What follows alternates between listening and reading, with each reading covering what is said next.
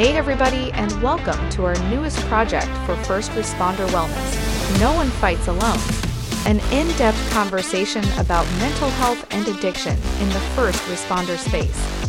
We're joined by your hosts Austin Pederson and Josh Adams. Good evening, everybody. It's September 1st. Welcome to No One Fights Alone. I'm Josh with Austin, and tonight we've got a special guest from Oklahoma, Brad Shepard, and we are excited to have a conversation with him for the next little while. We appreciate you all being dialed in and listening to what his story and his experiences are going to be. Yeah, I think we've known each other for a little over 2 years now. It's been a hot minute. I mean, back when I was doing some nonprofit work, I'd say probably longer than that. Yeah. I'm really excited because I haven't heard your story either. I mean, I know bits and pieces. Sure. But I'm really excited to hear some of your experiences, your strength and hope, all of those things. Yeah. Because I think in this community, we don't hear a lot about the successes. We hear about people that have failed or gone through, got fired, whatever it may be. And so I really want to spread to the audience today your message of pushing through adversity and coming out the other end. So open it up. Let's hear it. Well, first, let me just say, I as much as I appreciate that, I want to actually offer up the fact that success is contingent upon the next second, minute, and day, right? I'm an alcoholic. I'm Brad. I'm an alcoholic, which means success is only contingent upon my motives and for this next moment in time, right? If I've learned anything, you are what you think, and you let your thoughts go south, everything about who you are is going to go south. So I just think it's important that I get a little weird when you say, yeah, your success story. Jury's out, right? It's success story present tense. Right. Yeah. I will say I've worked hard to get where I'm at. I can safely tell that. So let me just say this. Thanks for the opportunity. Thanks for having me on. I'm honored to be here with Chief and Austin. And man, Brad Shepard, retired Oklahoma State trooper, retired at captain level. I'm really proud of that. I was proud of the rank that I achieved in my career and success. I did 25 years with the Oklahoma Highway Patrol. Through the course of my career, I had a lot of fun times. I did a lot of great things. I was always an adventurer of sorts. I never said no to an assignment. So if somebody asked me to come work for them, count me in. I'm in. I got to do TAC team stuff. I was a full-time bomb tech, went through Redstone Arsenal out in Huntsville, Alabama. They trained me up to blow stuff up. That was a lot of fun. Did a tour of duty through Homeland Security, drug interdiction, which I wasn't very good at, but I was a lieutenant there. So, but I got to do a lot of cool things, and served my community, served my state well for 25 years. Part of my journey with the Oklahoma Highway Patrol was the loss of some partners and some of the trauma that comes with that. To kind of keep that abbreviated, part of that trauma piece was what started part of my drinking. But I really did some intervention with it, EMDR, and did some therapy, and really thought I was actually getting healthy and was giving back. I got trained in CISM, so I became part of this peer support community. Part of the drinking piece, I'll kind of jump ahead because I didn't go to Chateau until much later, but I am going to jump ahead here. Part of this drinking piece was really through the course of learning my trauma and feeling like I was getting healthy about that. I was actually deceiving myself and lying to myself in a lot of ways. So I just want to paint a picture that that's the road that I'm actually traveling on at the time, and didn't even realize it wasn't even really it's being that honest if with I myself. talk about it, it doesn't apply to me. Like I can Right. teach Right. you about it, and I can understand you about it, but let's not talk about me here. I'm not going to talk about me. Yeah. And on some levels, maybe I was lying to myself enough that I actually was convincing myself of my own lies. Like, no, I'm good. I'm healthy. But I'm not. And the people who are close to me, my wife, my kids, they know I'm not. But through the tail end of my career, I'd actually was getting promoted in leadership positions. I was part of the peer support community. I loved that community. I actually loved helping other people. When I retired, I'd actually worked on starting and building a nonprofit that actually worked in the peer support community. And when I retired, I actually left to run that nonprofit full time. It was a national nonprofit that worked in the peer support community. We did a lot of great work. My career I was having a ball. My wife, when I retired in 2018, I retired in January 2018. In the spring of 2018, right after I retired, my wife started getting sick, and it was not a life or death sickness, but it was a life altering, quality of life altering illness, and as such, through the course of the next few months to a year, recognized that she was going to have to take a leave of absence, which ended up being permanent leave of absence from her work, where she could no longer work. So the quality of life that she was living, up to and including the home we actually lived in, was detrimental to her health. So we ended up leaving our home. So let me pause for a minute and just do a mental health moment. Loss is one of the most significant, impactful, emotional deterrents to your quality of life. I kind of knew this already, but I didn't realize some of the impact that those losses were going to make on my life. So tag back into my story. Now, if we go back to 2018, I have theoretically lost a career. I've given it up. Not lost as in, I don't know where it's at. I've disconnected. And there's a major impact on people who retire. And if you're not prepared for that, especially in the law enforcement or first responder game, if you're not prepared for that, it hits you pretty hard. Even if you are prepared for that, it still is very impactful. Yeah, what I think it is, Brad, is I think it's a loss of momentum. You're in this high-speed, supercharged career, and then all of a sudden you find yourself in your easy chair, for lack of a better word, and it's like, my momentum's gone, and I can't find anything to fill that. So agree, including the connection to the people you're around, right? That's a brotherhood, sisterhood, as it were, of people that now you're. And I was still working in the community. It was just different. Yeah. So I've lost, on certain levels, I've lost now an income. I've lost a job. My wife's losing her health. We ended up having to sell our home, but we've been in that home for 19 years. It was a home that I loved. But that was a loss. Check that. I mean, I know this now. At the time, I think, why are you getting sappy about this house, right? You made money on this house. The house market was taken off. It doesn't matter. What I know now is that was a loss to me. There were certain aspects of that house that we lost. So I'm chalking up these losses. And in the meantime, while this is happening, I'm serving well in this peer support community and giving back to this law enforcement culture and racking these losses up, and this emotional pain just continues to scoop on, heaping coals onto my life. And my natural outlet is just to drink a little bit more, right? I'll just continue to drink, continue to, I've got to keep that stiff upper lip, keep working hard, keep nose to the grindstone. And then the outlet mean, I can talk to some people, but that doesn't get rid of the pain. In fact, I don't even know what is causing some of my pain, right? These losses, I haven't quite put all those pieces of the puzzle together yet.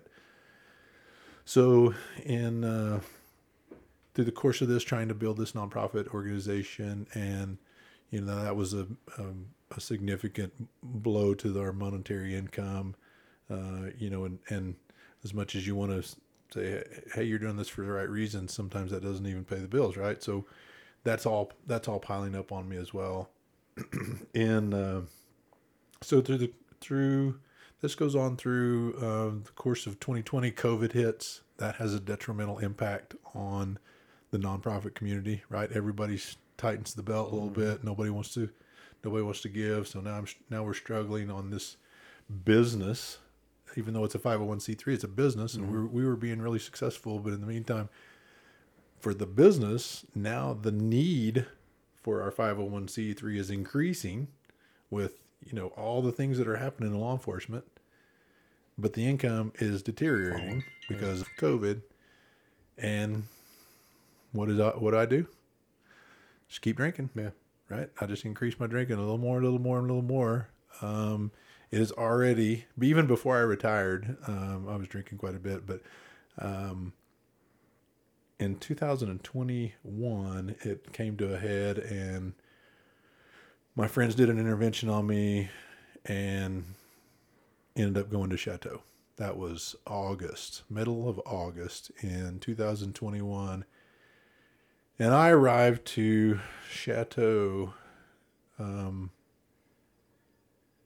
a caged animal, like a cornered, injured, scared, caged animal. And I was a piece of work to deal with. I tell people there was, out of all the time that I spent at Chateau, the first 4 or 5 days were not pleasant. Everything after that was absolutely fabulous and amazing. But those first few days were absolutely horrific. I've apologized several times to the staff at Chateau. Yeah. And I know I'm not alone in that. People who go You got to bounce off the floor. Yeah. You haven't necessarily fallen all the way to the floor. And Yeah. it's fear. It's loss of control. It's, excuse me. It's fear. It's loss of control. It's this illusion of, I'm captured. Now what? Well, it is. You're using your analogy of, you're this cornered animal. Well, your reaction at Chateau those first couple of days, that's the reaction of the animal. And now that he's cornered and we throw the net on him, yeah, and now he's got to fight with that net on him until he finally just gives up. And it's like, I'm caught. Absolutely. Yeah. One of the things that we were, I was out at Chateau. I'll talk a little bit here in just a minute, but the team invited me, Austin, his team invited me out to, speak and hang out as an alumni with some of the folks at Chateau, and had an amazing day. And maybe if we have an opportunity, I'll talk about that a little bit later. But one of the things that we were talking about today was, this caged animal bit, and throwing a fit and saying, F you, I'm not staying. But then the cold hard reality is, where am I going to go? I literally have backed myself into a corner, and people at home are like, you ain't coming home. Now where? Now what are you going to do? Now where are you going to go? And I had no option but to actually lean into it. So for those first few days, that was part of my leaning into, okay, I'm going to stay, but I'm not going to like it. And I'll make you all pay, and I'm going to make you all suffer. I'm going to get my money's worth out of And I'm going to get my money's worth out of it. I mean, I knew driving you up. Oh, That man. was going to be the case. Say it again. I knew driving you up, that was going to be the case. Yeah. Because you talked to me for all of about 2 minutes, and I remember you on the phone, and I'm just kind of quietly listening, like, this is going to be fun. He has no idea what's coming. Yeah. I remember that ride. Yeah. I remember even then trying to coordinate and control things in my life on the ride up, and I had no idea what was coming. So, and part of my journey now is about surrender and the impact of that word. I had no idea what that word meant. I still to this day am still, even though I have a better living definition of what that word is today, I'm still learning what that word is. But that word, I had no comprehension. Well, you were a warrior. Warriors don't surrender. I mean, Never. That's the Never. antithesis of everything you were for 25 years. Yeah. So, coming into the Chateau, the first few days, I was hell bent on figuring out a way to control everything about my existence there, and also figure out a way how to leave. Like, okay, joke's on you all. I'm going to stay a few days.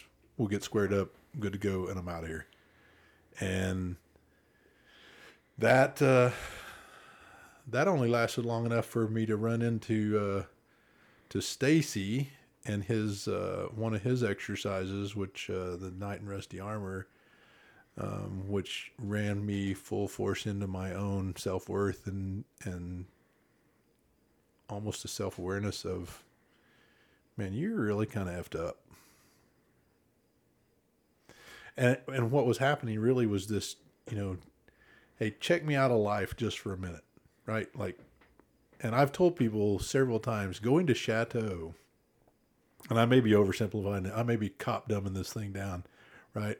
But going to Chateau was like just for a moment in time in your life hitting the hard reset button. Like, you have the opportunity at Chateau to, like, mulligan, do over. I mean, it's going to hurt. It's going to be painful, but you got a hard do over here. And the wake of, whatever you did to terrorize your life prior to that, you still got to clean all that up, right? But you're going to live with it anyway. You were just, I was just masking a lot of that, right? So I was starting to lean into the fact that, hey, I might have an opportunity to hit a hard reset. Maybe I am kind of effed up.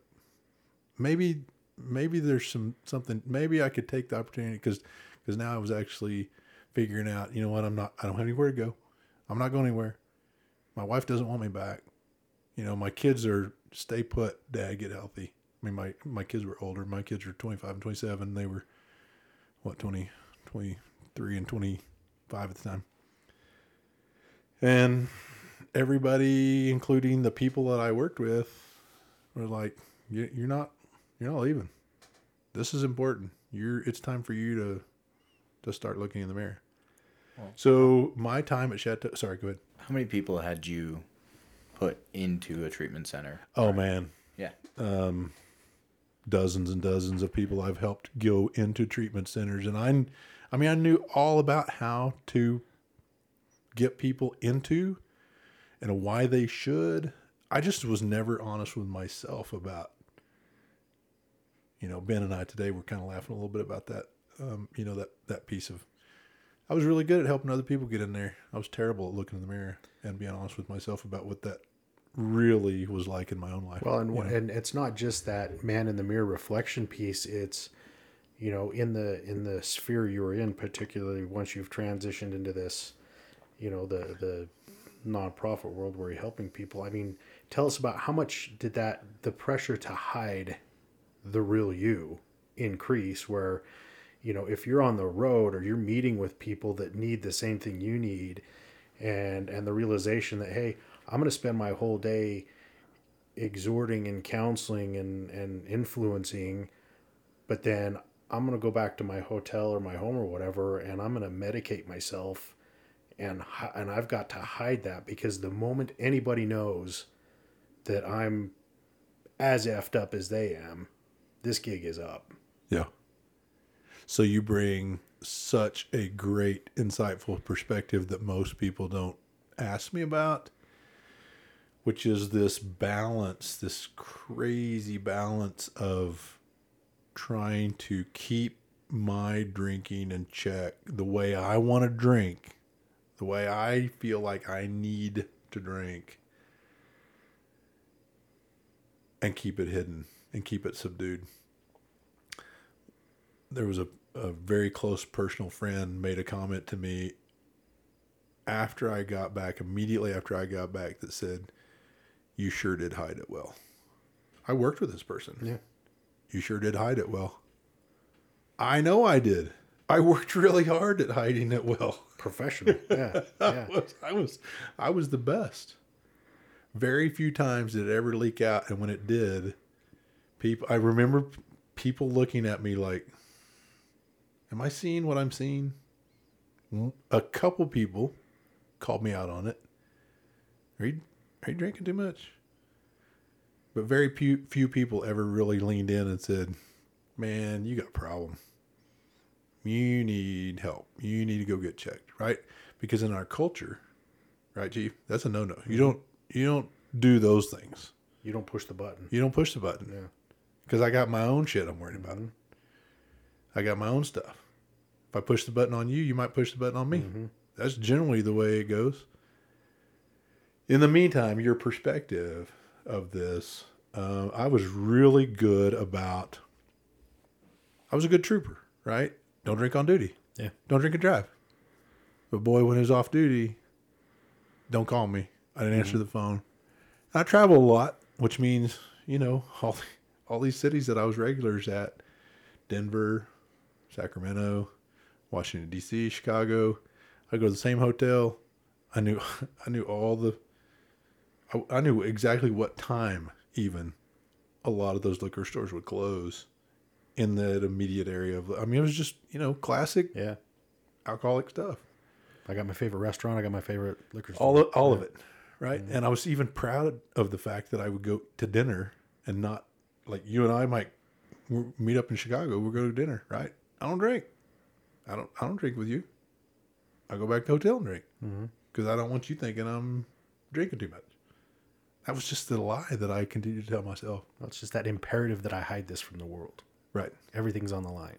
I had no idea how exhausting that was. And I'm glad that you brought it up at the time until I later realized and actually kind of had that, I mean, just kind of that moment. You're like, that was exhausting. It was an exhausting way to live. Just wear you out to balance all those plates, keep everything hidden. So yeah, great question, great point, great perspective that most people miss of how detrimental that was to just the longevity of your life and how exhausting it was. But in the meantime, coming in Chateau, really just taking a moment to slow my life down each day. Just got a little bit easier, but man, I was a fighter. I was fighting, kicking, and gouging, and God bless him. Ben Pearson's amazing for just hanging with me when he should have sent me home. Like, get out, dude. You're exhausting, and love that guy for hanging on. I mean, being Ben Pearson, the entire Chateau team, huge part of actually saving my life and me now living a life of peace. Man, I can't thank him enough. But those first few days, terrorizing. Stacy's knives through rusty armor, which has a lot to do with self-worth. Anyway, I don't want to detract too much from. Am I going to get in trouble here, Austin, for talking about Chateau stuff? Not at all. We want people to know what those experiences are. Okay, so that one right there, just a little glimpse, was about self-worth. And it was about going up in front of people and talking about some of your self-worth. And man, I couldn't do it. I mean, I thought I was a big deal. The illusion, right? The illusion of I'm a big deal, and this ego, that my ego was horrendous, but the shallowness of that, I had no idea how shallow that was. And when we really started talking about substance, and Stacy has a knack for that, really, he's just gifted in really drawing it out in these, I hate to call them games, but they're these exercises of humanity that he imposes that are just unique. Well, I mean, think about the term in itself, a knight in rusty armor, and it relates to first responders in themselves, because in the book, talks about this warrior who has worn his armor for so long, it is rusted closed on him, and he can't take it off. And it's the same, kind of mentality with you guys when you've been doing this for 25 years. You've had this armor on, and it's rusted shut. And that's the job of that workshop, is to bust that armor open. Well, it did it. It did it for me. And the exposing was how little I thought of myself. Now, the true warrior actually spends a lot of time looking within, and the true warrior actually spends a lot of time being honest with himself, and I just was not. That's what I aspire to now. And It's hard. It's hard. It's hard. But at the meantime, that self-worth piece kept me coming back to the table at Chateau. And after that exercise in humanity of self-exposure, as it were, I really made a conscious decision of, okay, I'm stuck here. I'm going to do everything in my power to make a better me. And I leaned into every bit of it. Sign me up for all of it. Sign me up for Tangi's brain spotting. Sign me up for Jackie's EMDR. Sign me up for all the weird stuff that Stacy's throwing out. Sign me up for Ben. Man, I got sick and tired of Ben conversations up there. Sign me up, Ben. Let's have some great conversations. And man, he's a beast. Love that guy. I just leaned into all of it. The Wim Hof and ice baths and the drums, the horns, just sign me up for the whole thing. And what I found was every time I peeled back a layer of that onion at Chateau, it just was stinkier and stinkier and stinkier, but it just kept getting healthier and healthier and healthier. Right?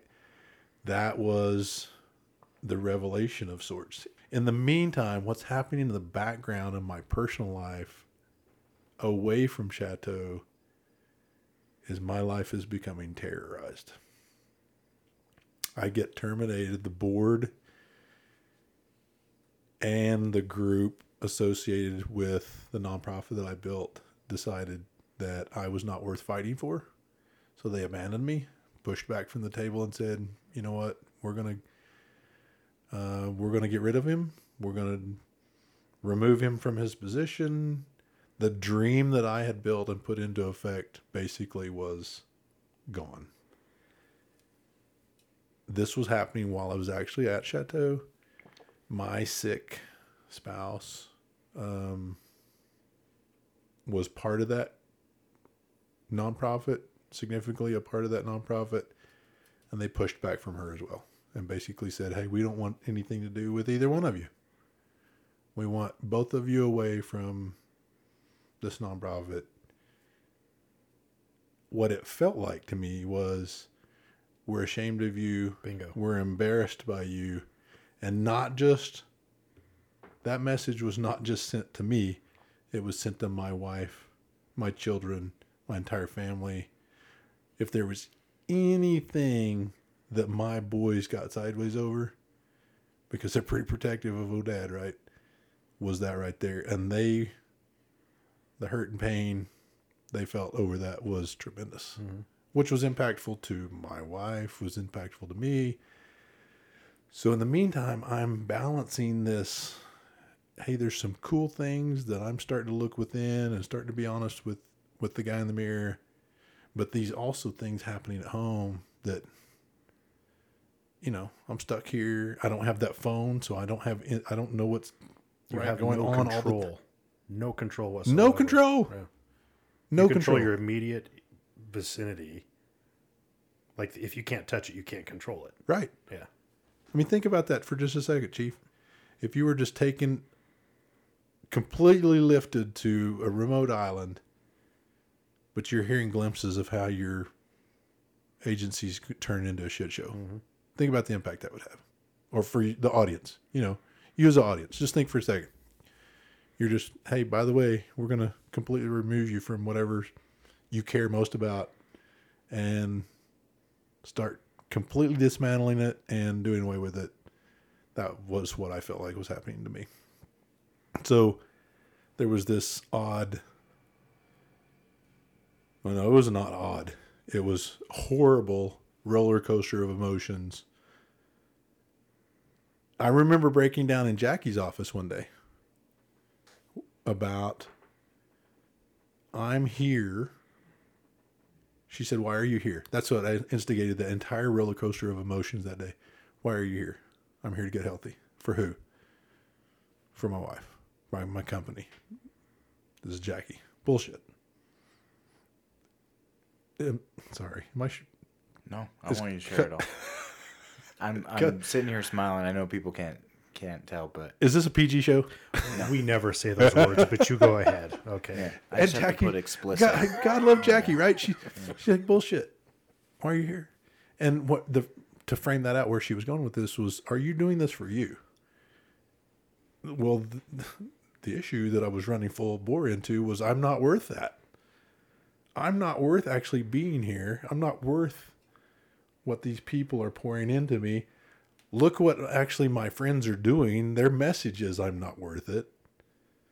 But my family's saying I'm worth it. So all these things, these crazy mix of Your your internal stock market, so to speak, is just going up and down, up and down. Over the map. If I'm looking at this stock, I'm worth this. But if I'm looking here, I'm taken, and it's just like, I don't know what to do with myself.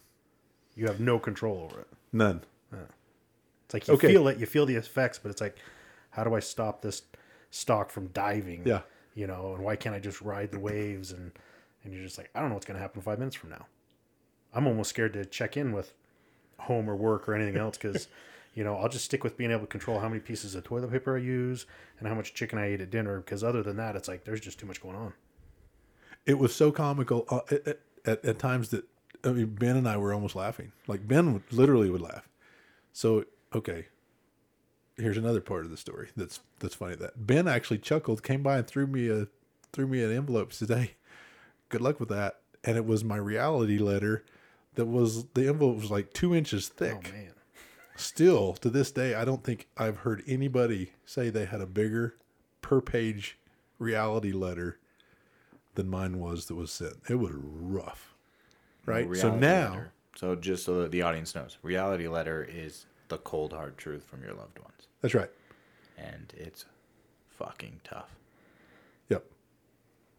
And I got one letter that was pages and pages. She tore your ass. Oh, it was awesome.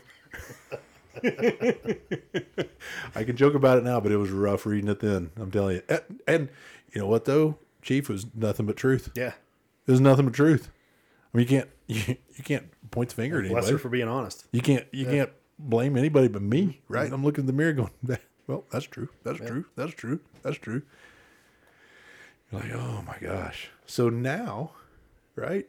It's all things point to the guy in the mirror over and over and over and over and over and over and over and over, right? So I just continue to be blessed with these staff members who come up and, the series of people that helped me through the reality letter and all these different things and at times I could almost sense their, like,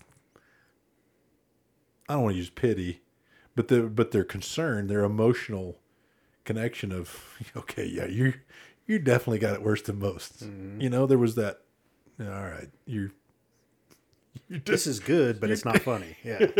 You're definitely getting hammered here, yeah. Right? So I do 30 days. And actually, I think it was 32 days. Mm-hmm. And actually, it was really encouraged to stay. And truth be told, I even told him today when I went out as the little conversation piece I told him today, I said, if I knew then what I know now, I would have stayed. I hear that. That's fair. 99%. All the time, don't you? 99%. I would guess that. But there were so many unknowns. There was so much coming at me. There was so much all the time, and money. Right? I'm still trying to earn a living for not just me but my family. I mean, I'm costing money while I'm there. Mm-hmm. I mean, all these things were, I want to get healthy, but I want to be out there. I want to stay here and do what the right thing is. But also, I mean, I've got an obligation to earn a living from. All these things were just flooding at me. I'm like, okay. And Ben even said, man, just give me 7 more days. Like, I'm out. 32 days max. I'm out. We're going home. And right. And I know, but just from personal experience, having walked that path, I would say, man, if I had it to do over again, because there was some, they asked me the question today about some phase work that was internal in there. I'm like, some of that phase work I didn't even finish because my was just so messed up. A lot of my stuff was so messed up. So I leave out of Chateau. I come back to no work. My wife's just completely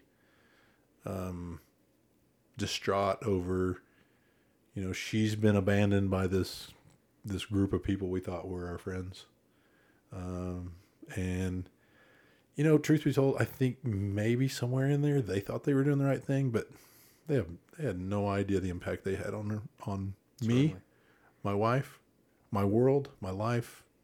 They just terrorized us, completely terrorized us. So when I come back,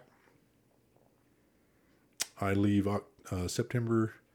I think I'm back September 21, and that end of September, entering into October and November were some of the darkest months I've ever had in my life.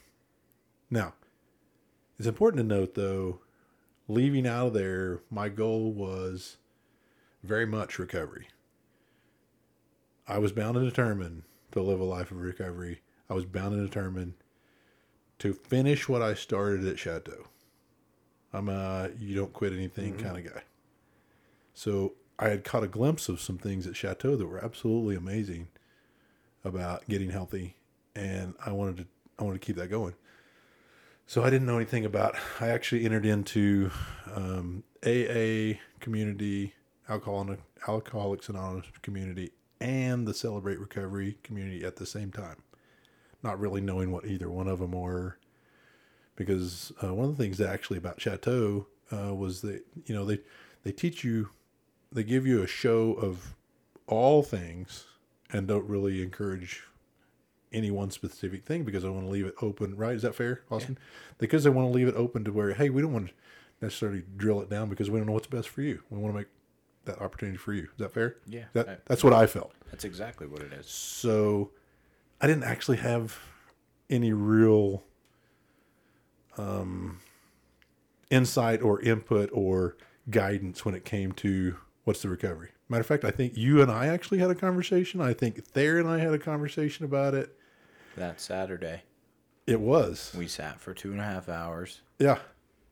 And it was, what does AA look like? Is it, because you hear so many terrible things about AA, and it has such a negative connotation. Well, here, if there's anything about this, Chief, that you're going to hear out of this, that I would love to say to this audience in this podcast is AA community is one of the most amazing, loving, accepting communities I've ever been a part of. And I've been a part of some cool teams, cool groups.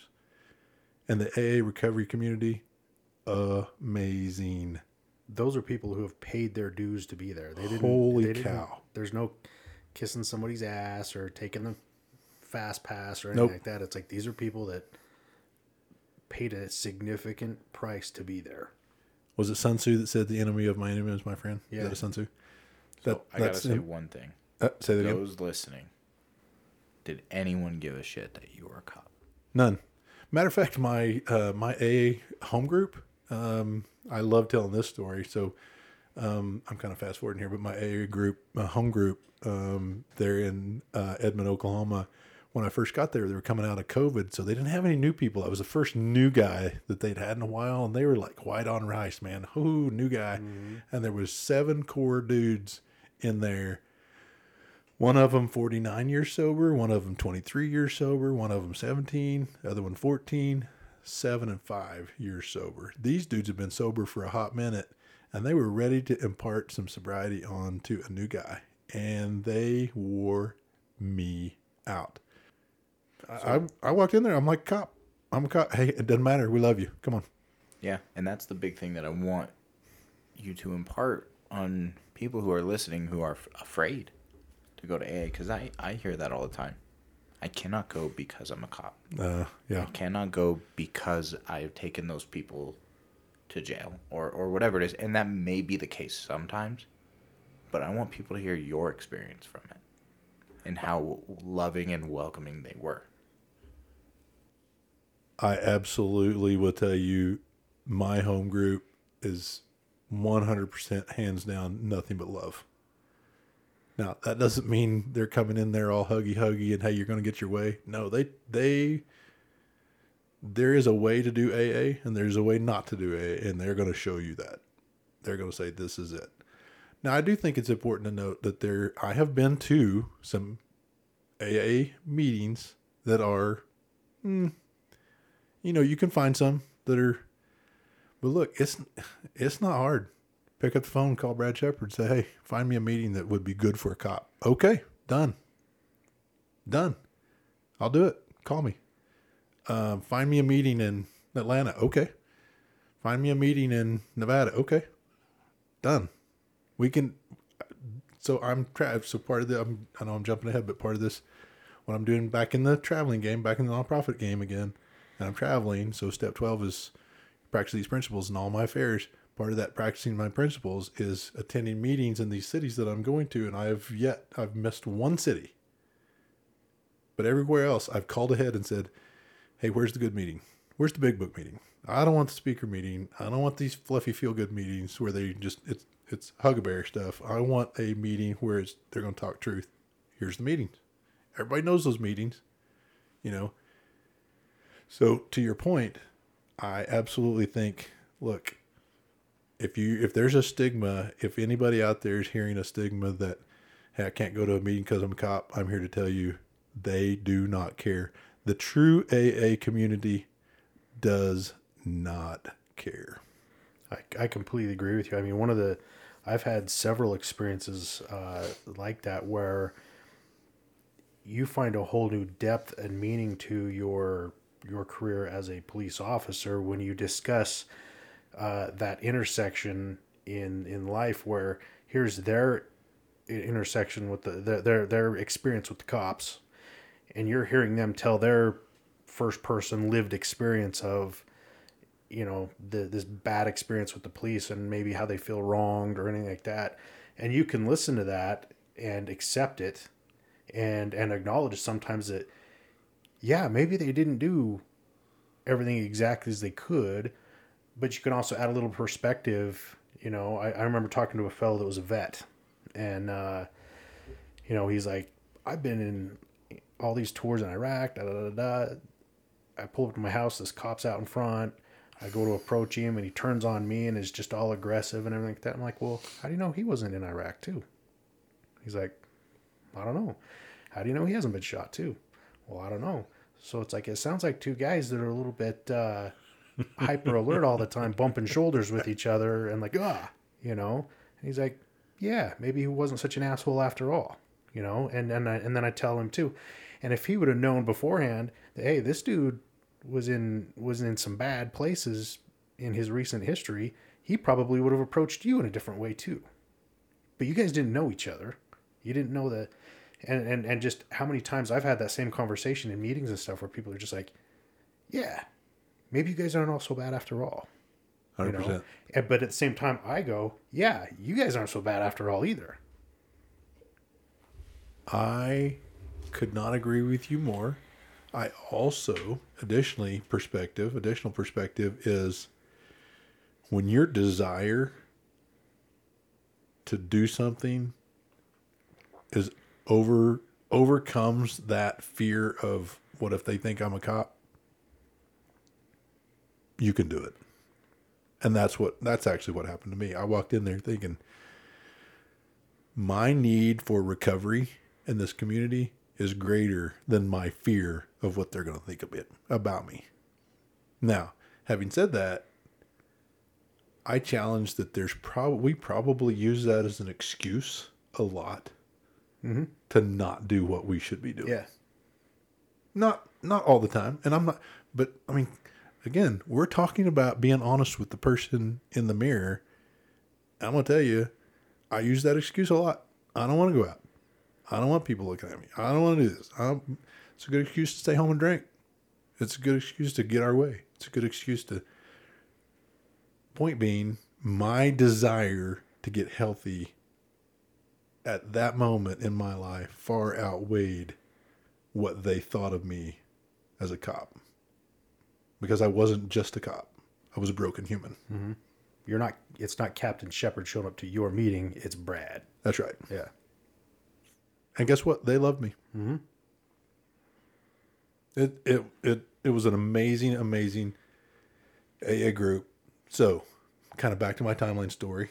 How are we doing on time? We We doing got good? as much time as So that was coming out. I connected with that group, those 7 dudes. Now there was more coming and going, but that was my core group, and those 7 core dudes had me for about 2 months all by themselves, right? And they were like, "Man, we're gonna work you over," and did they ever? Which completely bought me. I was all bought in. Still this day, I'm an AA guy. Love that community. Amazing. Big book forever. Promises are coming true, right? Anybody want to know what that actually means? Just come see me, page 83 and 84, right? I know what they mean. So those promises are being lived out to me today. True. So in the meantime, but there was a darkness that was waving over me in end of September, October, and 1st of November. And it was a really, really dark, heavy, probably a couple of the darkest months in my life ever. Because I was actually running full bore into my own pain and the terrorism that I'd committed on my life, my personal life, my work life, all these things, right? And I felt abandoned. I felt people had turned their backs on me. Actually, I didn't have to. People had turned their backs on me. People that I had trusted, people that I knew personally, and had given my confidence in, said, "You're not worth that," for whatever reason. Now, in the meantime, this was actually working in my favor of getting healthy. I didn't know this at the time, but it's actually working in my favor because I had this humongous ego thing. Well, this is just terrorizing my ego. So now I'm actually baselining out and rebuilding myself as a human being. And then it started working the steps. I got a sponsor. It's an amazing human being. I actually kind of played a trick on myself. I said, hadn't raised his hand that he was going to be a sponsor in the meet. He's one of the 7, right? Mm-hmm. Like, that dude never raises his hand to be a sponsor. God, if he raises his hand, I'll pick him as a sponsor. Otherwise, it's not meant for me to have a sponsor. Sucker raised his hand that very night. I'm like, oh, you got to be kidding me. So I meet up the guy. He's like, yep, let's go visit. He's my sponsor still today. Just talked to him about an hour before we had dinner tonight. How was the talk out at Chateau? It was amazing. He just said, "You burn me to the ground?" I'm like, "Yeah, I did. Cussed you like a sailor." The guy, in large part, helped save my life because he just spoke truth. But he spoke truth subtly and softly to me in such significant ways, but has helped me on the steps, the 12-step program of 3 through 9 being action steps. And I'm telling you, those steps, the big book, or that whole thing, just amazing, amazing, amazing, right? So I'll fast forward here. Working those steps without going into great detail, most people understand what the 12-step program is, but the stigma behind it is, oh my gosh, those are hard. Step 4, you got to write down all your bad things you ever did. That's not that big a deal. Step 5, telling somebody else all the things, not that big a deal. I told my sponsor and I've told 2 people everything about my life, my sponsor and my therapist. All right, and you know how freeing that actually is? It's unbelievable freeing. So that list then transforms into a list of people you're going to make amends, right? That's the ultimate. Everybody knows about the steps. Oh my gosh, you got to go make apologies. Well, I looked at it a little bit different. By the time you actually get to step 9, Chief, it's really not a have to thing. It's like, holy cow, this thing is transforming my life. Let's do this. I cannot wait to get to this. I can't wait to get this thing done. I can feel it. I feel my life changing. Somewhere in here, God actually imparted on me, which we don't have time to really get into the whole spirituality. I mean, we probably shouldn't we, Austin? About getting into the spiritual nature of AA and how the enormous depth of that's a spiritual program. I think we get you on a second episode for just that topic. I would love to talk about that can because spend we an don't hour. have time to talk about how great that is. We can spend an hour on spiritual So I'm carrying around all this hurt and pain and bitterness and resentment to these people who had walked away from me and who had abandoned me and who I felt like was causing me a tremendous amount of pain. But I was working the steps. I was doing everything my sponsor, do this, do that. I was doing it. And, fighting this surrender piece. We were working, the big piece on me was control, right? So he and I were working on this. How do you surrender? I don't know what that looks like as a human being. I don't even understand the concept of what, and I'm physically practicing surrender, like trying to learn how to write cursive. Okay. I'm physically practicing it, but I don't even know what that means. But little by little over time, it just starts to take. And little by little, I'm like, okay, I kind of get it. And it just keeps getting bigger and better and easier and more understanding with it to a point of, and I laugh about this surrender piece. One of the things that I tell people often is that I was really frustrated one day and I called my sponsor. Amazing guy. I was really frustrated one day about this surrender piece and I was having a terrible day. I was like, nothing's working in my favor. I'm effing sick and tired of this bullshit. And I'm talking to him on the phone. I said, I don't even understand this surrender piece. I've been doing this all day long. I'm trying to surrender. He's every day. He's like, well, you got to do it every hour. I said, I'm trying to do it. He said, well, you got to do it every minute. I'm like, shut. In my mind, I'm thinking, shut up. And I asked him this question. I said, at what point does this get easier? He said, I'll let you know when it happens to me. Yeah. He's like, I still have to do it every day. Holy cow. Now, the magnitude of that was just deflating. But what I've learned since then is that it does actually get easier. You still have to do it every day, but it starts to become easier. It starts to take, right? It becomes a way of life. That's the whole AA program, right? That's the whole AA. It's not just a book anymore. Now it's a way to live. But the exciting thing about this is, as I'm working these steps, somewhere around between step 5 and 6 and 7, God zaps me with some forgiveness on these people. Unbelievable. It's almost like I woke up and God said, hey, I'm going to throw some forgiveness on you for the people that you feel have wronged you. And I'm entering into step 8 and 9, which is this making amends. I'm going to have to go talk to them, ask their forgiveness for the things that I did to them. And I'm dreading that. But along the way, these steps are working the way they're supposed to. These promises are being lived out that says, hey, things are going to happen to you that you don't even understand. And it's happening to me, which is forgiveness. And I have this forgiveness piece of, and man, you want to talk about lightening your load. Well, that's the unhooking a plow kind of thing in your life, right? Now you're starting to get glimpses of peace and serenity and calm in your life. You're like, well, I don't know what that is, but I want more of it. So now you start working the steps harder, right? That's the natural flow of how this thing works. Who else can I forgive? Yeah. Yeah. Mm-hmm. So forgiveness it is. I'm in, right? And for a few days, I was like, this doesn't feel right. I'm not even sure if it's true. I'm not even sure it's real. I mean, I'd been praying forgiveness, but look, the reality is I had no real expectation. I was so much in pain and hated that entire journey so much. I was like, my sponsor's telling me I should pray for forgiveness, but I don't see it happening. But I just kept doing it. And boom, there you go. I'm gonna throw it on you. Still this day. I know it seems weird.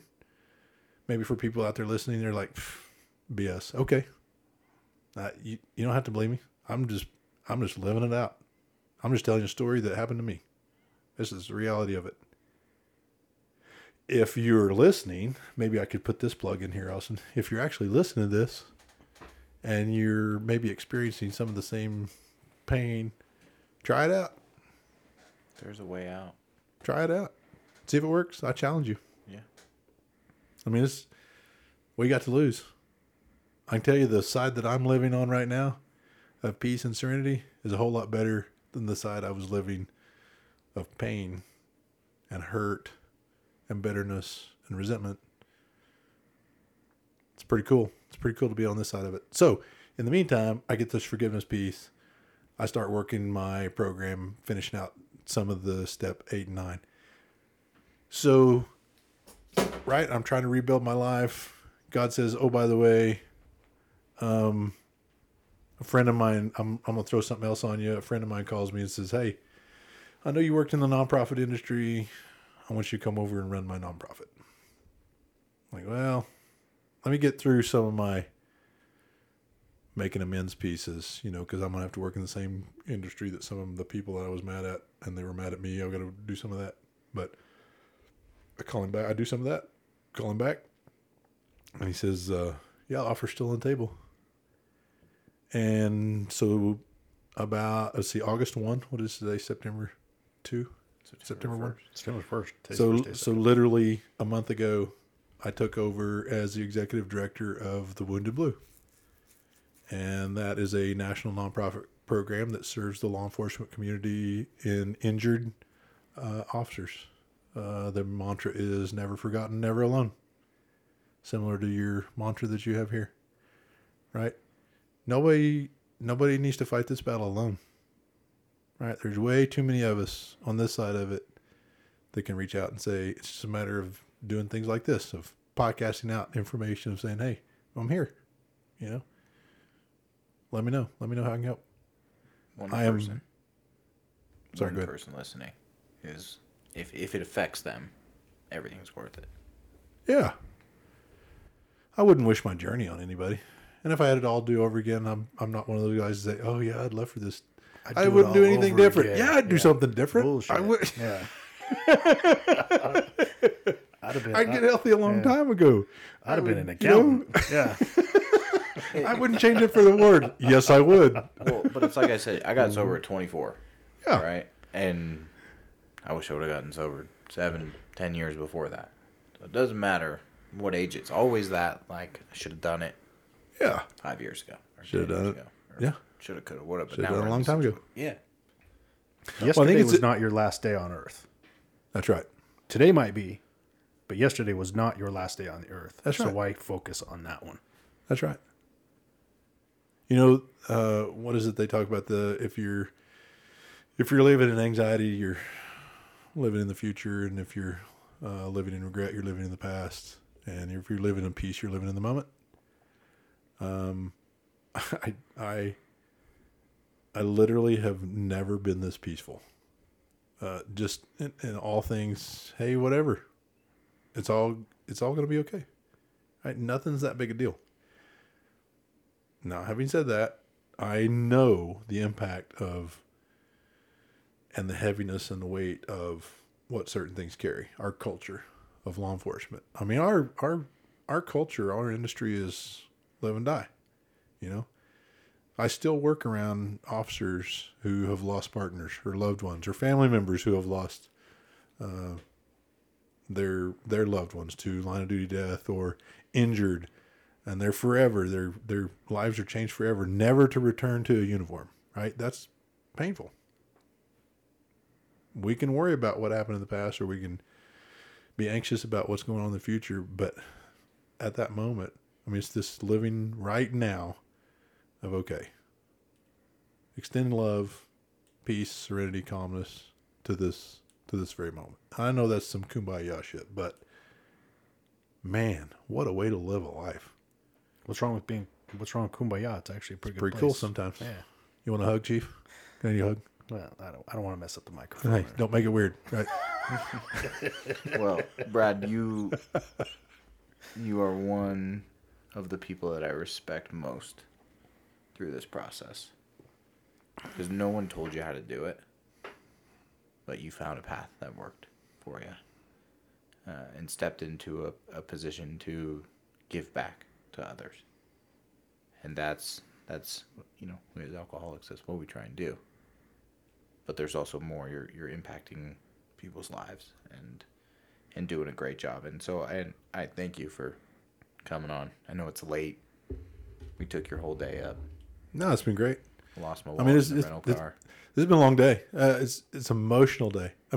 Chief and I were talking about this a little bit before we started the podcast, that actually this is my first time to return to Chateau since I left a year ago. Now I've talked to and I've kept up with, you obviously, and Ben and Tangi and Rana with the Sunday night alums, and then the first responder Wednesday night. I've kept up. But this is actually first time actually returning to Chateau. There's some ghosts there for you. Rough. Yeah. It was rough. Oh, I only cried twice. The emotion was all over the map. Yeah. Right. We were talking about coming in on River Road, and I was like, man, I remember jogging right there and releasing demons, jogging, right, and being mad. So it was right. I remember being right there, I was crying. I was so mad. I was in the middle of a run, right, and this wave of joy and hurt and pain and elation of aha moments, and so the emotional it was a roller coaster of emotion today, just coming back. But man, the joy of seeing that staff, that staff is amazing. Nothing but love coming in, right? Wild. It was wild. Every single person. Yeah. Yeah, it was As amazing. they saw your face. It was amazing. Yeah. Yeah. I cried twice. Yeah. I'm gonna be honest. The first time was driving in. I wasn't kidding you. I was looking in the rearview mirror, and I was watching you, and I could see your facial expressions, little tear. Yeah. It's cool. Yeah. It's what it's supposed to be about. It was it's hard to put words to that, of how great it was coming back, and how grateful I am now to be able to, and the point of Austin inviting me back was, as an alumni, just give a perspective of, hey, I've been out a year, and the people that are there, swing by and give them a perspective of what it looks like a year later, and what that journey is, and what they have to look forward to, and maybe some of the bumps and hurdles that are in store for them. And that in and of itself was a pretty cool conversation piece. Well, and I listening to you describe, as you've referenced, the past 12 months of your life, I mean, the question for me is, would you say that in all your years, and I don't know how old you are, but you're not a spring chicken either, just like the rest of us. 53 years old, 53, man. okay. So in 53 years of living, okay, year number 53, was it the hardest year of your life? And if so, was it also the most meaningful year of your life versus any of the prior 52? As far as when you say, okay, I'm cutting I'm cutting out a 365 day span of my life, and there was more pain, suffering, and accomplishment in this past year than any other 365 day span of my life. Yes. I know that's a blanket answer, but thank you for that's eloquently put, because yes, what I am proud of, and look, let me paint it a little bit richer picture here. What I'm now cautious of, and I hear my sponsor, my mentor, and my therapist, three of the closest men in my life who are my accountability piece, Joe, Travis, and Brian, their voices resonate in my head all the time about, what's your motivation? Why are you doing what you're doing? And is it pure? Is it noble? Is it honest to the person in the mirror? Now, having said that, I check down on this enormous, horrible, horrible ego that I used to have. So when I say that, I'm checking down my own motives and saying, I literally, so what I'm saying is, remove ego and just me being blanketly honest, I am enormously proud of how much work I've done over the last year. You kind of like the 53-year-old version of Brad, Holy than the shit, 52, man. the 51, and the dude in his 40s. I didn't do it perfect, and not all things are going my way, right? There's some things that are not going to work out for me, which is okay. Mm-hmm. I'm okay with that. made peace with it. I don't like it, but you know what? I gave it my best effort. But since August 19, 2021, which is my sober day, I have literally worked my ass off to be the best version that I am today. Some people may look at it and say, I don't like it. I do not care. That's the great thing about learning how to love yourself. I care less and less each day of what people think of me.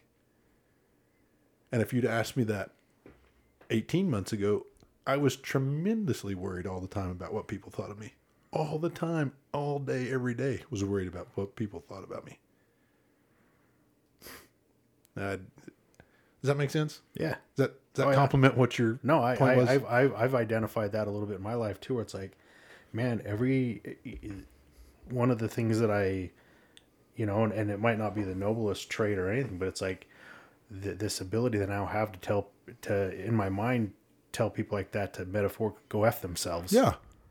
Yeah. Versus before, I never even would have dared think that, because it's like, oh, why are you, I want you to like me. Right. And now it's like, I don't care if you like me. I'm the biggest asshole in my organization, right. But I'm also the most respected. And that's, I guess at the end of the day, that's what matters most to myself. Right. Yeah. Versus how popular I am, type of a thing. Well, asshole, yes, but also respected. And I guess I can take that. It's a continuous growth for me, learning process of how to be honest with the guy in the mirror. Yeah. At 53 years old, if there's anything I would love to go back and do different, it would be, let me learn how to be honest with that guy a long time ago. And then let's have a great law enforcement career, or then let's have a great whatever, fill in the blank. Yeah. Whatever. That first glance in the mirror in the morning, now it's like you can tell yourself, good morning, Brad, versus before that first glance in the mirror, you're like, you son of a bitch. Yeah. And starting to be able to like identify yourself as, no, I'm actually Brad, not son of a bitch. Yeah. And I can greet myself versus curse myself for, what I did for the past, between drinking and blacking out and sleeping it off. Yeah. I'm not ashamed of what just took place for the last 12 hours of my life. For sure. Yeah. And I think it's important to point out that my life in this not being honest with myself wasn't just about drinking. I mean, there's a lot of other forms of addiction, as it were, that were related to, bad vices, if you will, that were not just drinking. Drinking was the one that actually was the coup de grace that broke all things for me. But prior to that, there was, I can rattle off 4 or 5 other things that were just terrorizing my life. But looking in the mirror, I'm like, okay, well, nobody calling me on it, so I'm just going to keep doing it. Yeah. Or I'm keeping it hidden. As long as nobody knows it's nobody knows. Yeah. Okay. Mm-hmm. Right? If I can get away with that, then so be it. Flirting with women or spending money or pornography, whatever. If that's what you're doing at home, listeners, whoever's out there listening, if that's you, man, it's time to stop. Be true to yourself. Figure out a better way to live. There's no peace in that. Nope. Been there, done that. Love it, man. Well, Brad, thank you. It means a lot that you came on, and I really appreciate it. For those that may be listening, struggling, I do want to give a shout out to the Wounded Blue. If you guys are struggling, you can go on their website at thewoundedblue.org, or you can also call 725-222-3967. I'm guessing on the other end of that line, it's a non-judgmental person ready to help. Oh, 100%. It's one of our team members. And really, you can find me on social media. If you want to find me on Facebook, you can look me up, or Instagram. I don't have a Twitter and whatever, but you can get Wounded Blue on Facebook, Instagram, Twitter, LinkedIn. But yeah, you can run us up to the website. There's a lot of ways you can get a hold of us. There's a lot of ways you can get a hold of me. Pick up the damn phone. Yeah, pick up the phone. That's what it is. Yeah. So, as they say in AA, it doesn't weigh 1,000 pounds, right? 100%. In fact, I don't even mind giving my number out. 405-245-5139. It's my cell phone. Look, you need a hand? Give me a call. You want to help out with something? Give me a call. Love it, man. Love it. Thank you, Brad. Sure. Thanks for having me on, man.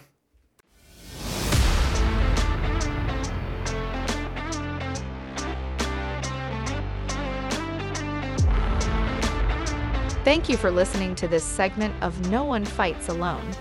No One Fights Alone is sponsored by Chateau Recovery is a 16-bed treatment facility nestled in the foothills of the Wasatch Mountains in Midway, Utah.